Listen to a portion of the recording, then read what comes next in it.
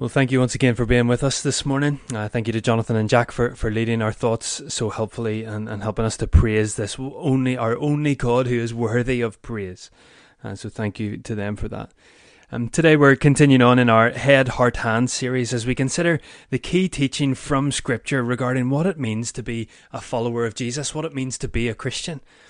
And so we're looking at what the Bible teaches on some of these key topics, and we're wanting to ensure that we take that teaching further than merely an intellectual exercise. Now, we're not saying that it's not an intellectual exercise. It is good to wrestle with these things in our heads, to understand God's Word with our minds. That is good and right and true. We want to do that well. But we also recognize that if we believe the Bible to be the true Word of God, then this is wonderful good news that He has for us. And that good news captivates our hearts. It captivates our emotions. And ultimately then, we see in the Bible itself that the fullest, truest way to believe what is written and believe what is being spoken to us by God through His Word, the fullest way to believe is to put that into practice. And so we live that out. And so we've said for a number of weeks now, our goal in this series is to know God's truth with our heads, which captivates our emotions, our hearts, and determines our actions through our hands. And so we're continuing on today, and we're going to think about the Holy Spirit today. One other thing that we've said pretty much every week is that the topics that we're looking at through this series are so much deeper and wider than we can squeeze into the time that we have here this morning and each and every morning. And that's very much true again this morning. And that doesn't mean that this time is unhelpful in some way, but it just means that we're not going to delve into everything that the Bible has to teach us, the good Word has to teach us about the Holy Spirit. And so I'd encourage you to go from here, investigate some of these references that we'll look at, some of these passages that we'll discover, look at them more, see what God's good Word has to teach us about His Holy Spirit. And so we pray that as we come, that He would help us as we look at His Word. And so please do join with me as we pray together. Father, we thank You for Your Word, and we thank You that it does shape us and mould us. Thank You, Father, that You teach us so much. You have revealed Yourself to us in Your Word. And we pray that as we engage with it once again this morning, Father, would You open our heads to understand? Would You captivate our hearts? And then, Father, would You let us live transformed lives because of Your truth enabled by Your grace. And so come, be among us, we pray. Lead and guide our thoughts, we ask. Amen. As we've been dealing with some of these really big topics and helpful topics of what it means to engage and what it means to be a Christian and be a follower of Jesus, I'd love to have some feedback from you as to how you're finding this, what God is saying to you, if you've further questions that you want to bring. So any feedback, positive or negative, would be so welcome. So please do get in touch with me. The details are on the screen. You can email drew@gilnahirkbaptist.org.uk, or you can get me on the mobile or in the church office phone number. So please do get in touch in any way with any question that we might be able to help with. And this morning, as we turn our attention towards the Holy Spirit, we're going to examine three main questions that I think might be helpful for us. Firstly, we're going to try to understand who is the Holy Spirit. Secondly, we'll think about what does the Holy Spirit do. And thirdly, then what does the Holy Spirit mean for us? Now, I don't mean that to sound as individualistic as that the question insinuates. Essentially what we're thinking there is, well, what difference does this make? How do we live this out? How does this teaching determine our actions through our hands? So firstly, let's look at this question. Who is the Holy Spirit? Who is the Holy Spirit? And I wonder how you would answer that question. Maybe it even sounds like an odd question, but it is an important one. Who do you say the Holy Spirit is? Well, I want to quickly mention three things here in response to this question. Firstly, the first thing to say is that the Holy Spirit is a He, not an it. It's a He, not an it. And we'll see this as we read through Scripture and the ways in which He is talked about in Scripture, but it's an important distinction to make. You see, if we perceive the Holy Spirit as an it, as a thing, then actually we miss a major portion of His identity. See, we discussed a fortnight ago that the Bible shows us clearly that we worship a God who is Trinity, three persons, one God. As someone has helpfully stated before, we can think of God as one what and three whos. one being, God, three persons, Father, Son, and Holy Spirit. Feel free to check out the website for the message a couple of weeks ago when we did try to unpack some of the Trinity teaching. And so the Holy Spirit is a person of the Trinity. He's a he. He's not an it. You see, to make him an it, to call him it, actually demeans, and whether consciously or not, and I'm not wanting to have a go at anybody who maybe has used that terminology before, but I think there's a subtle demeaning of his divine nature when we think of him as an it rather than a him, because he is a person of the Trinity, and let's not forget it. And so that's the first thing that we'll seek to do all this morning as we talk of the Holy Spirit. We will talk of him, not it. And that's important because, as I said, secondly, it helps us to remember that the Holy Spirit is God. He is divine. He is eternal. He is God. And we see this right from the very beginning of Scripture. And so we're going to read, join with me to read Genesis chapter 1. The first two verses of our Scriptures demonstrate the divinity, the godness of the Spirit, the reality that he is part of the Trinity. Genesis 1 verses 1 and 2. In the beginning, God created the heavens and the earth. Now the earth was formless and empty. Darkness was over the surface of the deep, and the Spirit of God was hovering over the waters. The Spirit of God was hovering. See, in the beginning, the Spirit was present because the Spirit is God. In the beginning, God, and the Spirit is there because he is God. He is a person of the Trinity. And so this means that the Spirit is fully divine, fully eternal. He is God. So he's an he, not an it. He is divine, he is eternal, he is God. And the third thing, as we answer this question, who is the Holy Spirit, let's look at some of the names we see in Scripture of how the Spirit is talked of through God's Word. And so one of the key passages that I'd recommend that you go away and spend some time in is the wonderful discourse that goes on in the upper room when Jesus is sharing the final supper with his disciples. So John's Gospel, chapter 14, 15 and 16. And there we see Jesus explaining to his disciples what life will be like when he's no longer with them. And so much of that involves the Holy Spirit. Indeed, Jesus even says that he has to go so that the Holy Spirit will come.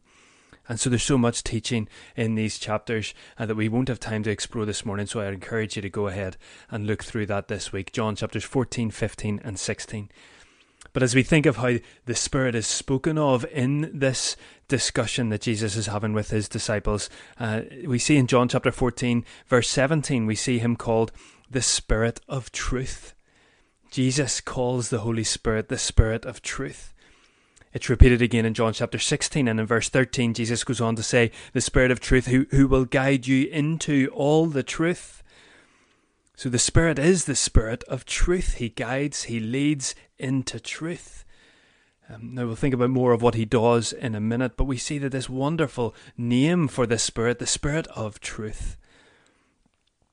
And another name that Jesus uses in John 14, it's translated in a couple of different ways within the versions of Scripture that you might have. The NIV talks of him as the Advocate, the Holy Spirit.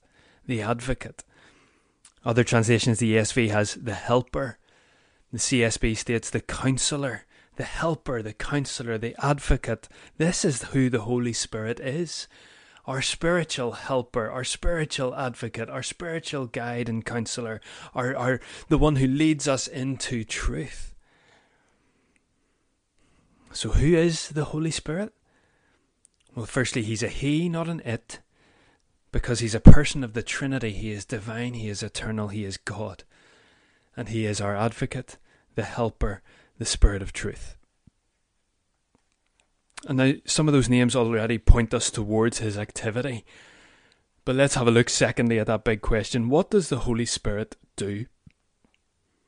And now I recognise that I've gotten into a habit over this series of bamboozling us a little with tons of Bible references each week. I hope that's been helpful, because actually what it shows is the depth and breadth of Scripture's teaching on these topics that we're looking at.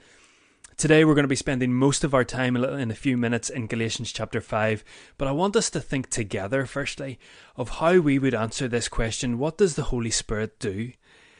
I'll then run through a list, not a complete list, a condensed list, I suppose, of some of the activity we see of the Holy Spirit throughout the New Testament. But I wonder if you could have a think and share some of these. I'll jot them down on the flip chart here. Share, what does the Holy Spirit do? If you know the reference, or you're thinking of a particular instance in Scripture and you want to reference that would be really helpful for us. But don't worry if you don't have that. Let's just help one another to think through, what does the Holy Spirit do? How would you answer that question? Okay, he comes alongside. Yeah, brilliant. He breathes. Yes, he does. He breathes life, yeah. He convicts the sinner. He prompts. He guides. He encourages. He comforts. He dwells in us. He reminds us. He strengthens. He teaches all truth. He glorifies Christ. Wonderful. What a brilliant list. The Holy Spirit is incredibly active. Let me show some references here that demonstrate some of what we've mentioned on this list. There may be new ones as well. Let me just run through this list. We'll not spend time on these references, but please do jot them down if you'd like them. They'll appear on the screen. The Holy Spirit, we see throughout Scripture, he brings sinners to repentance. He brings about our adoption. He assures us of salvation. He indwells the believer. He prays and intercedes before the Father. He bears fruit. He bestows gifts. He sanctifies. He teaches. He counsels. He testifies about Jesus. He glorifies Jesus. He warns. He commissions. It's clear the Holy Spirit is incredibly active, and his activity is absolutely vital in our knowing and following of Jesus.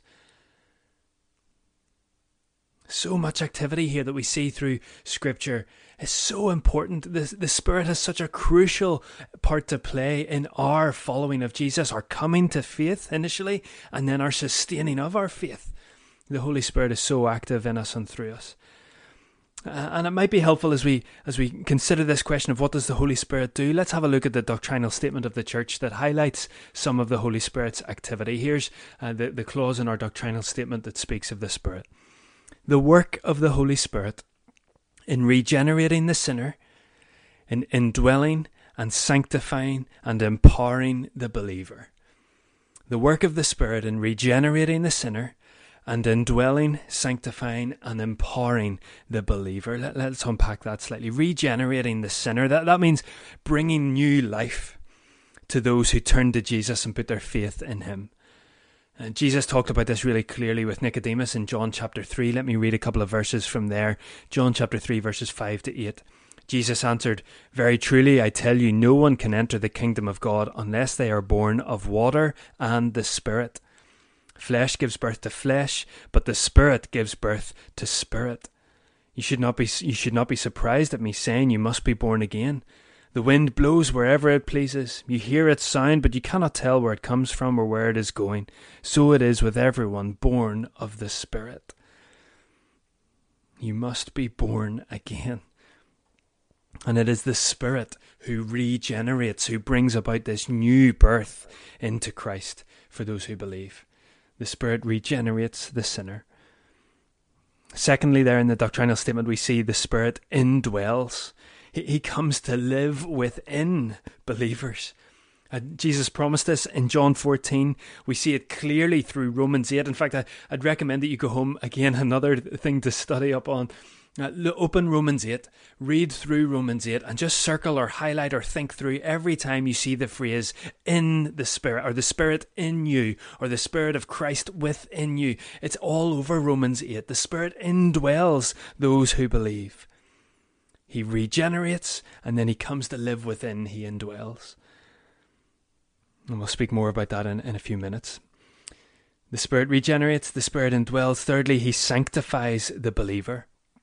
In other words, he enables them to become more like Jesus. And we see this in many places, in Romans 8 again, John 14 again, as well as Galatians 5, as we'll turn to soon.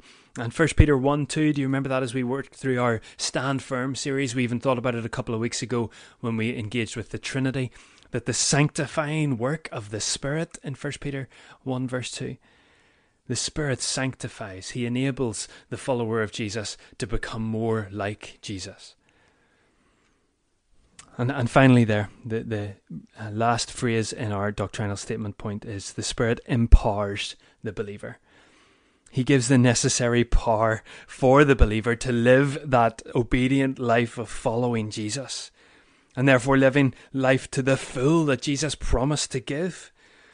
And so the Spirit does this because He's regenerated us, He dwells within us, He sanctifies us, and He provides the power to live the Christian life. See, following Jesus is not just or merely about our willpower or our determination to live a better life. No, it takes those things, yes. But as we seek to follow Jesus, we do so through the power that is given by the Spirit working within us. Indeed, in Romans 8 verse 11, we see even that it's the same power that raised Christ from the dead lives within us. We have resurrection power to follow Him well and obediently.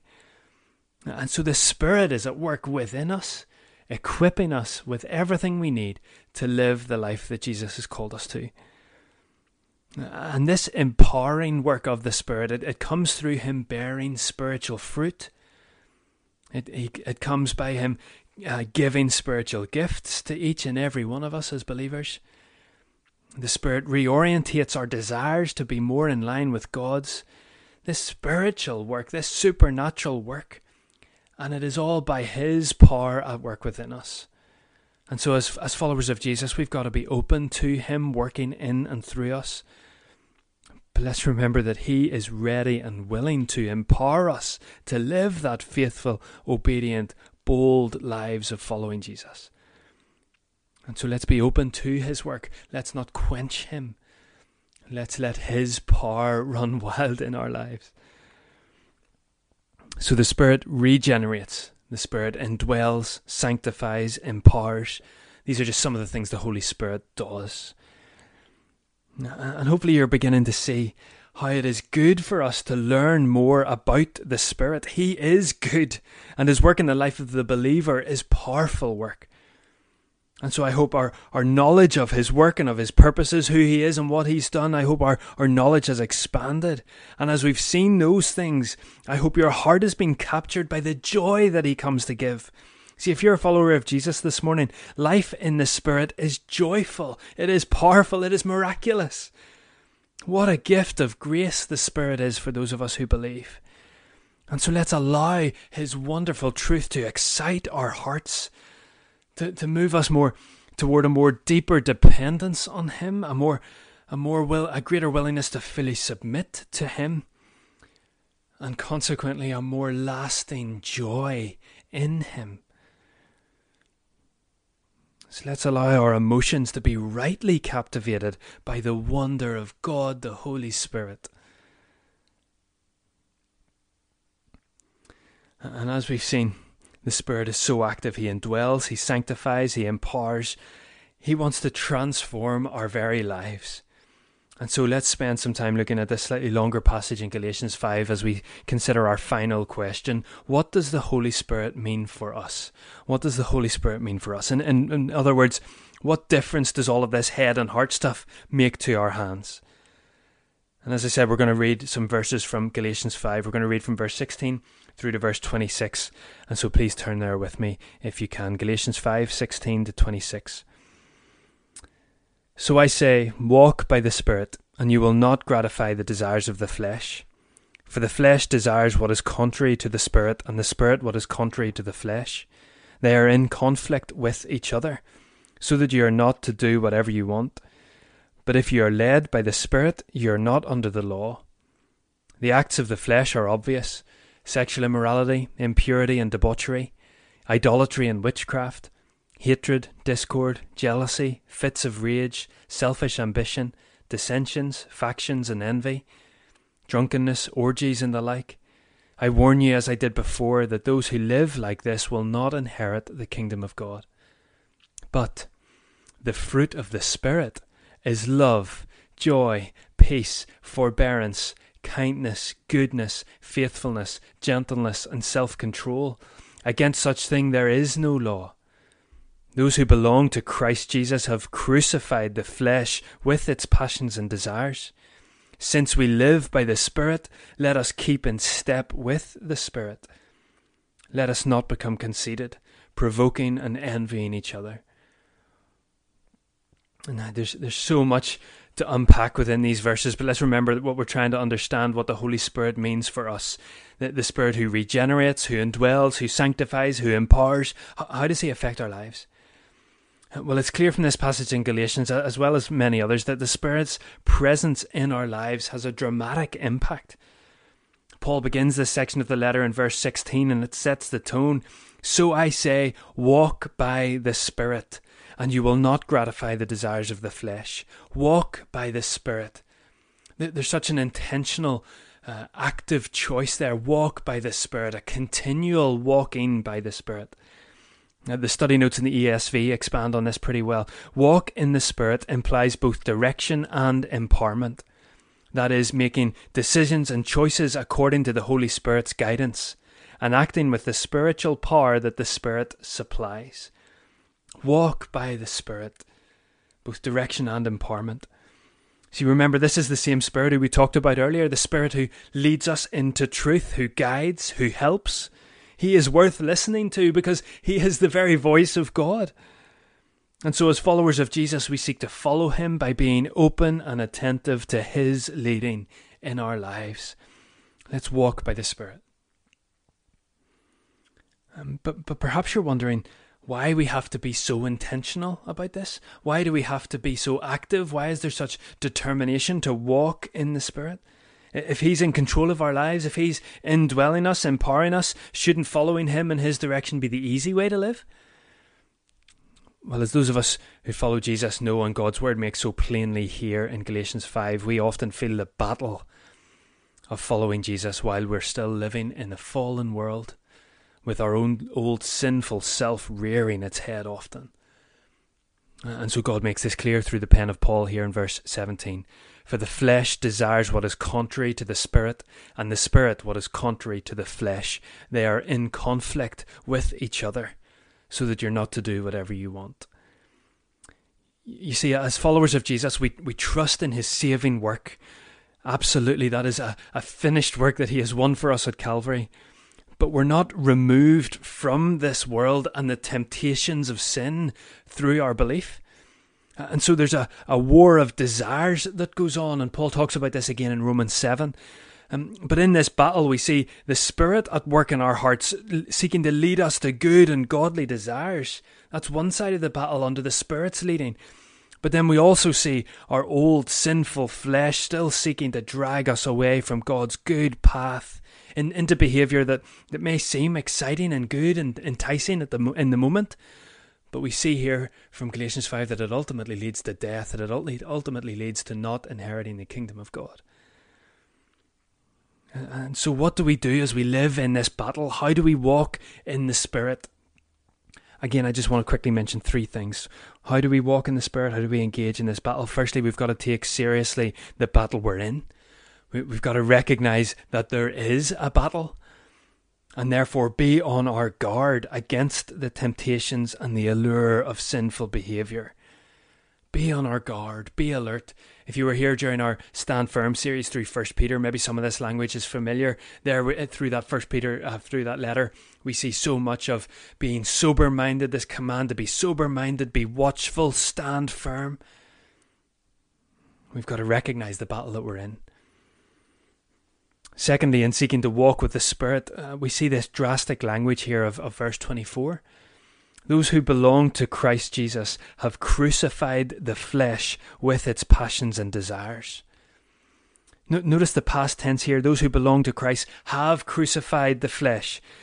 Yes, they're in that past decision when we came to Christ, that moment of salvation was a moment of crucifying our old self, laying down our own agendas and the control of our lives. We lay all of that over to our Saviour and our Lord Jesus. That is done, that is secure. And yet we also see throughout the New Testament that there is an ongoing commitment to eradicating sin as we follow Jesus. And so there's an ongoing commitment to that. Just let me run through some of the New Testament language that we see here that emphasizes this. Ephesians 4, we see putting off the old flesh. Colossians 3, we see putting to death whatever belongs to the earthly nature. Hebrews 12:1, we throwing off everything that hinders and the sin that so easily entangles. 1 Peter 1 again, we're not conforming to the evil desires we had when we lived in ignorance. Romans 8, we setting our minds on what the Spirit desires. See, following Jesus means crucifying the flesh with its passions and desires. And that is an ongoing, daily, minute-by-minute process of seeking to be sanctified by the Spirit as we walk with Him. And this maybe sounds dramatic and drastic, but it needs to be. See, the stakes are too high to treat this lightly, to treat this battle lightly. God knows that skirting around the edges of sin, of flirting with temptation, of nudging the boundaries to see how close we can get, a life like that never leads to full life in Him. And that's the reality. Jesus came to give us life, to give us freedom. And so, yes, this might sound a bit heavy, but it's because Jesus is ushering us into life with Him, where He knows we will find spiritual and lasting freedom. Because the alternative is, as we see in verse 21, is sinful behaviour that means we'll not inherit the kingdom of God. And so God's word is full of instruction to actively and decisively choose to follow Jesus. God calls us to wake up to the reality that we're in a battle. And we're in a battle with our own sinful flesh. We're in a battle with the spiritual forces at work around us, seeking to distract and distort the truth that we know. So let's do it. Let's walk by the Spirit. Let's walk in the Spirit. And in doing so, we will not gratify the desires of the flesh. Let's recognize the battle we're in. And then let's actively seek to eradicate sin from our lives. But how do we do that? How do we practically put sin to death? Well, remember that the Spirit lives within us to empower us to do just that. So it's not a question of our own determination and willpower on their own. We do need that, of course we do. We're not completely passive in this. We have to take active decisions to remove ourselves from certain situations, or to not walk into areas that we know are going to be tempting for us. So we are involved. But what are we to do? How is the Spirit at work as well? Well, Tim Keller really helpfully suggests one piece of advice that I'd like to leave us with. Keller explains, crucifying the sarx, that is the flesh, crucifying the flesh is about strangling sin at the motivational level, rather than simply setting ourselves against sin at the behavioural level. Now notice, Keller's not saying that there's not a behavioural aspect to this. Of course there is. We do indeed set ourselves against sin at the behavioural level. But to completely kill sin, we've got to strangle it at the motivational level. And so yes, this is actually a question of our hearts. See, it's actually a question about what we desire. What is our motivation? See, going back to Galatians 5:16, we can see the replacement that needs to take place. It's not just that we try really hard not to gratify the desires of the flesh. No, it's about training ourselves to walk in step with the Spirit. And so you will not gratify the desires of the flesh. You see, it's about cultivating such a deep appreciation for the love of God Himself that we realize how empty sin is in comparison to everything He has to offer. And so when we see His truth more clearly, then we realize what an empty lie sin is offering. When we see His eternal and glorious life, then we realize that sin always leads to death. When we see His eternal joy that He is welcoming us into to live right now and forever, then we realize that the momentary pleasure that's being offered by sin is so fleeting. And so to walk in step with the Spirit is to consciously invite the presence of God into every moment, being aware of His goodness and His love in each part of your day, soaking yourself in His truth so that you can then counter the lies and the emptiness of sin. And so to walk in with the Spirit, we've got to recognize the battle we're in. We ought to very actively and decisively crucify sin. And thirdly then, and in some ways I suppose this sums this up, if we look at verse 25 of Galatians 5, since we live by the Spirit, let us keep in step with the Spirit. That's an interesting phrase, isn't it? The present reality that we are living by the Spirit, but in a sense we're not to settle for that, we are to keep in step with Him. So we be alert in the language of 1 Peter. We're watchful, we're to keep in step. We are living by the Spirit, so let's fully rely on Him and keep in step with Him. And so this morning we've seen, or sought to explore who the Spirit is, what He does, and what that means for us as we follow Jesus. And I want us to close by thinking about the effect of living this life in the Spirit leads to. Why is this so important? Ultimately, how does this affect our hands? Well, we can see this reality in Galatians 5, this well-known passage that's referred to as the fruit of the Spirit. So if we're asking what difference does walking and living in the Spirit make? Well, Galatians 5:22 and 23 show us the result. And just briefly, notice that this is the fruit of the Spirit. These are not separate fruits of the Spirit. I think I've wrongly thought for a long time that there are some aspects of this fruit that come in a sense more naturally to people. But I don't see that kind of clarification here in Scripture. Yes, we are all given different gifts by the Spirit, but that's not the same as the fruit of His work in our lives as Jesus' followers. So it seems that the basic reading of these verses suggests that anyone who is living in the Spirit, walking in the Spirit, keeping in step with the Spirit, will demonstrate these characteristics as evidence of His work in their life. And maybe that sounds like a challenge, but I see it more as an encouragement, because this is the result of His work in my life. So why would I not want to surrender myself more to His leading and His guiding? Why would I not want to know Him more deeply and desire Him more fully? Because if I do, then this is the result. Let's read Galatians 5:22 and 23. But the fruit of the Spirit is love, joy, peace, forbearance, kindness, goodness, faithfulness, gentleness, and self-control. This sounds like good news to me. These sound people who demonstrate this kind of fruit. It sounds like the world needs more of those people. It sounds like the life that I want to experience, and I pray you do too. And so my prayer is, come, Holy Spirit, have your way.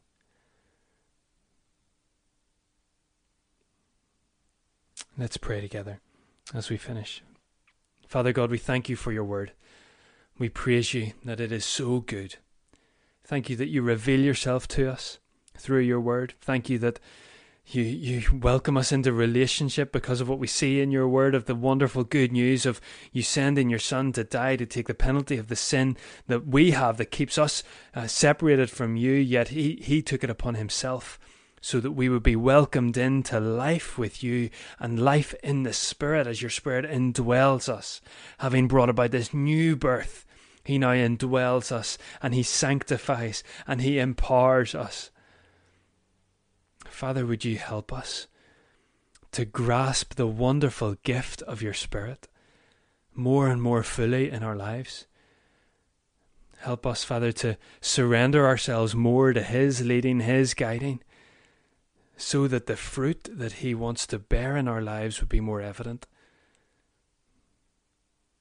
And we pray that that fruit would be evident to your glory and your glory alone.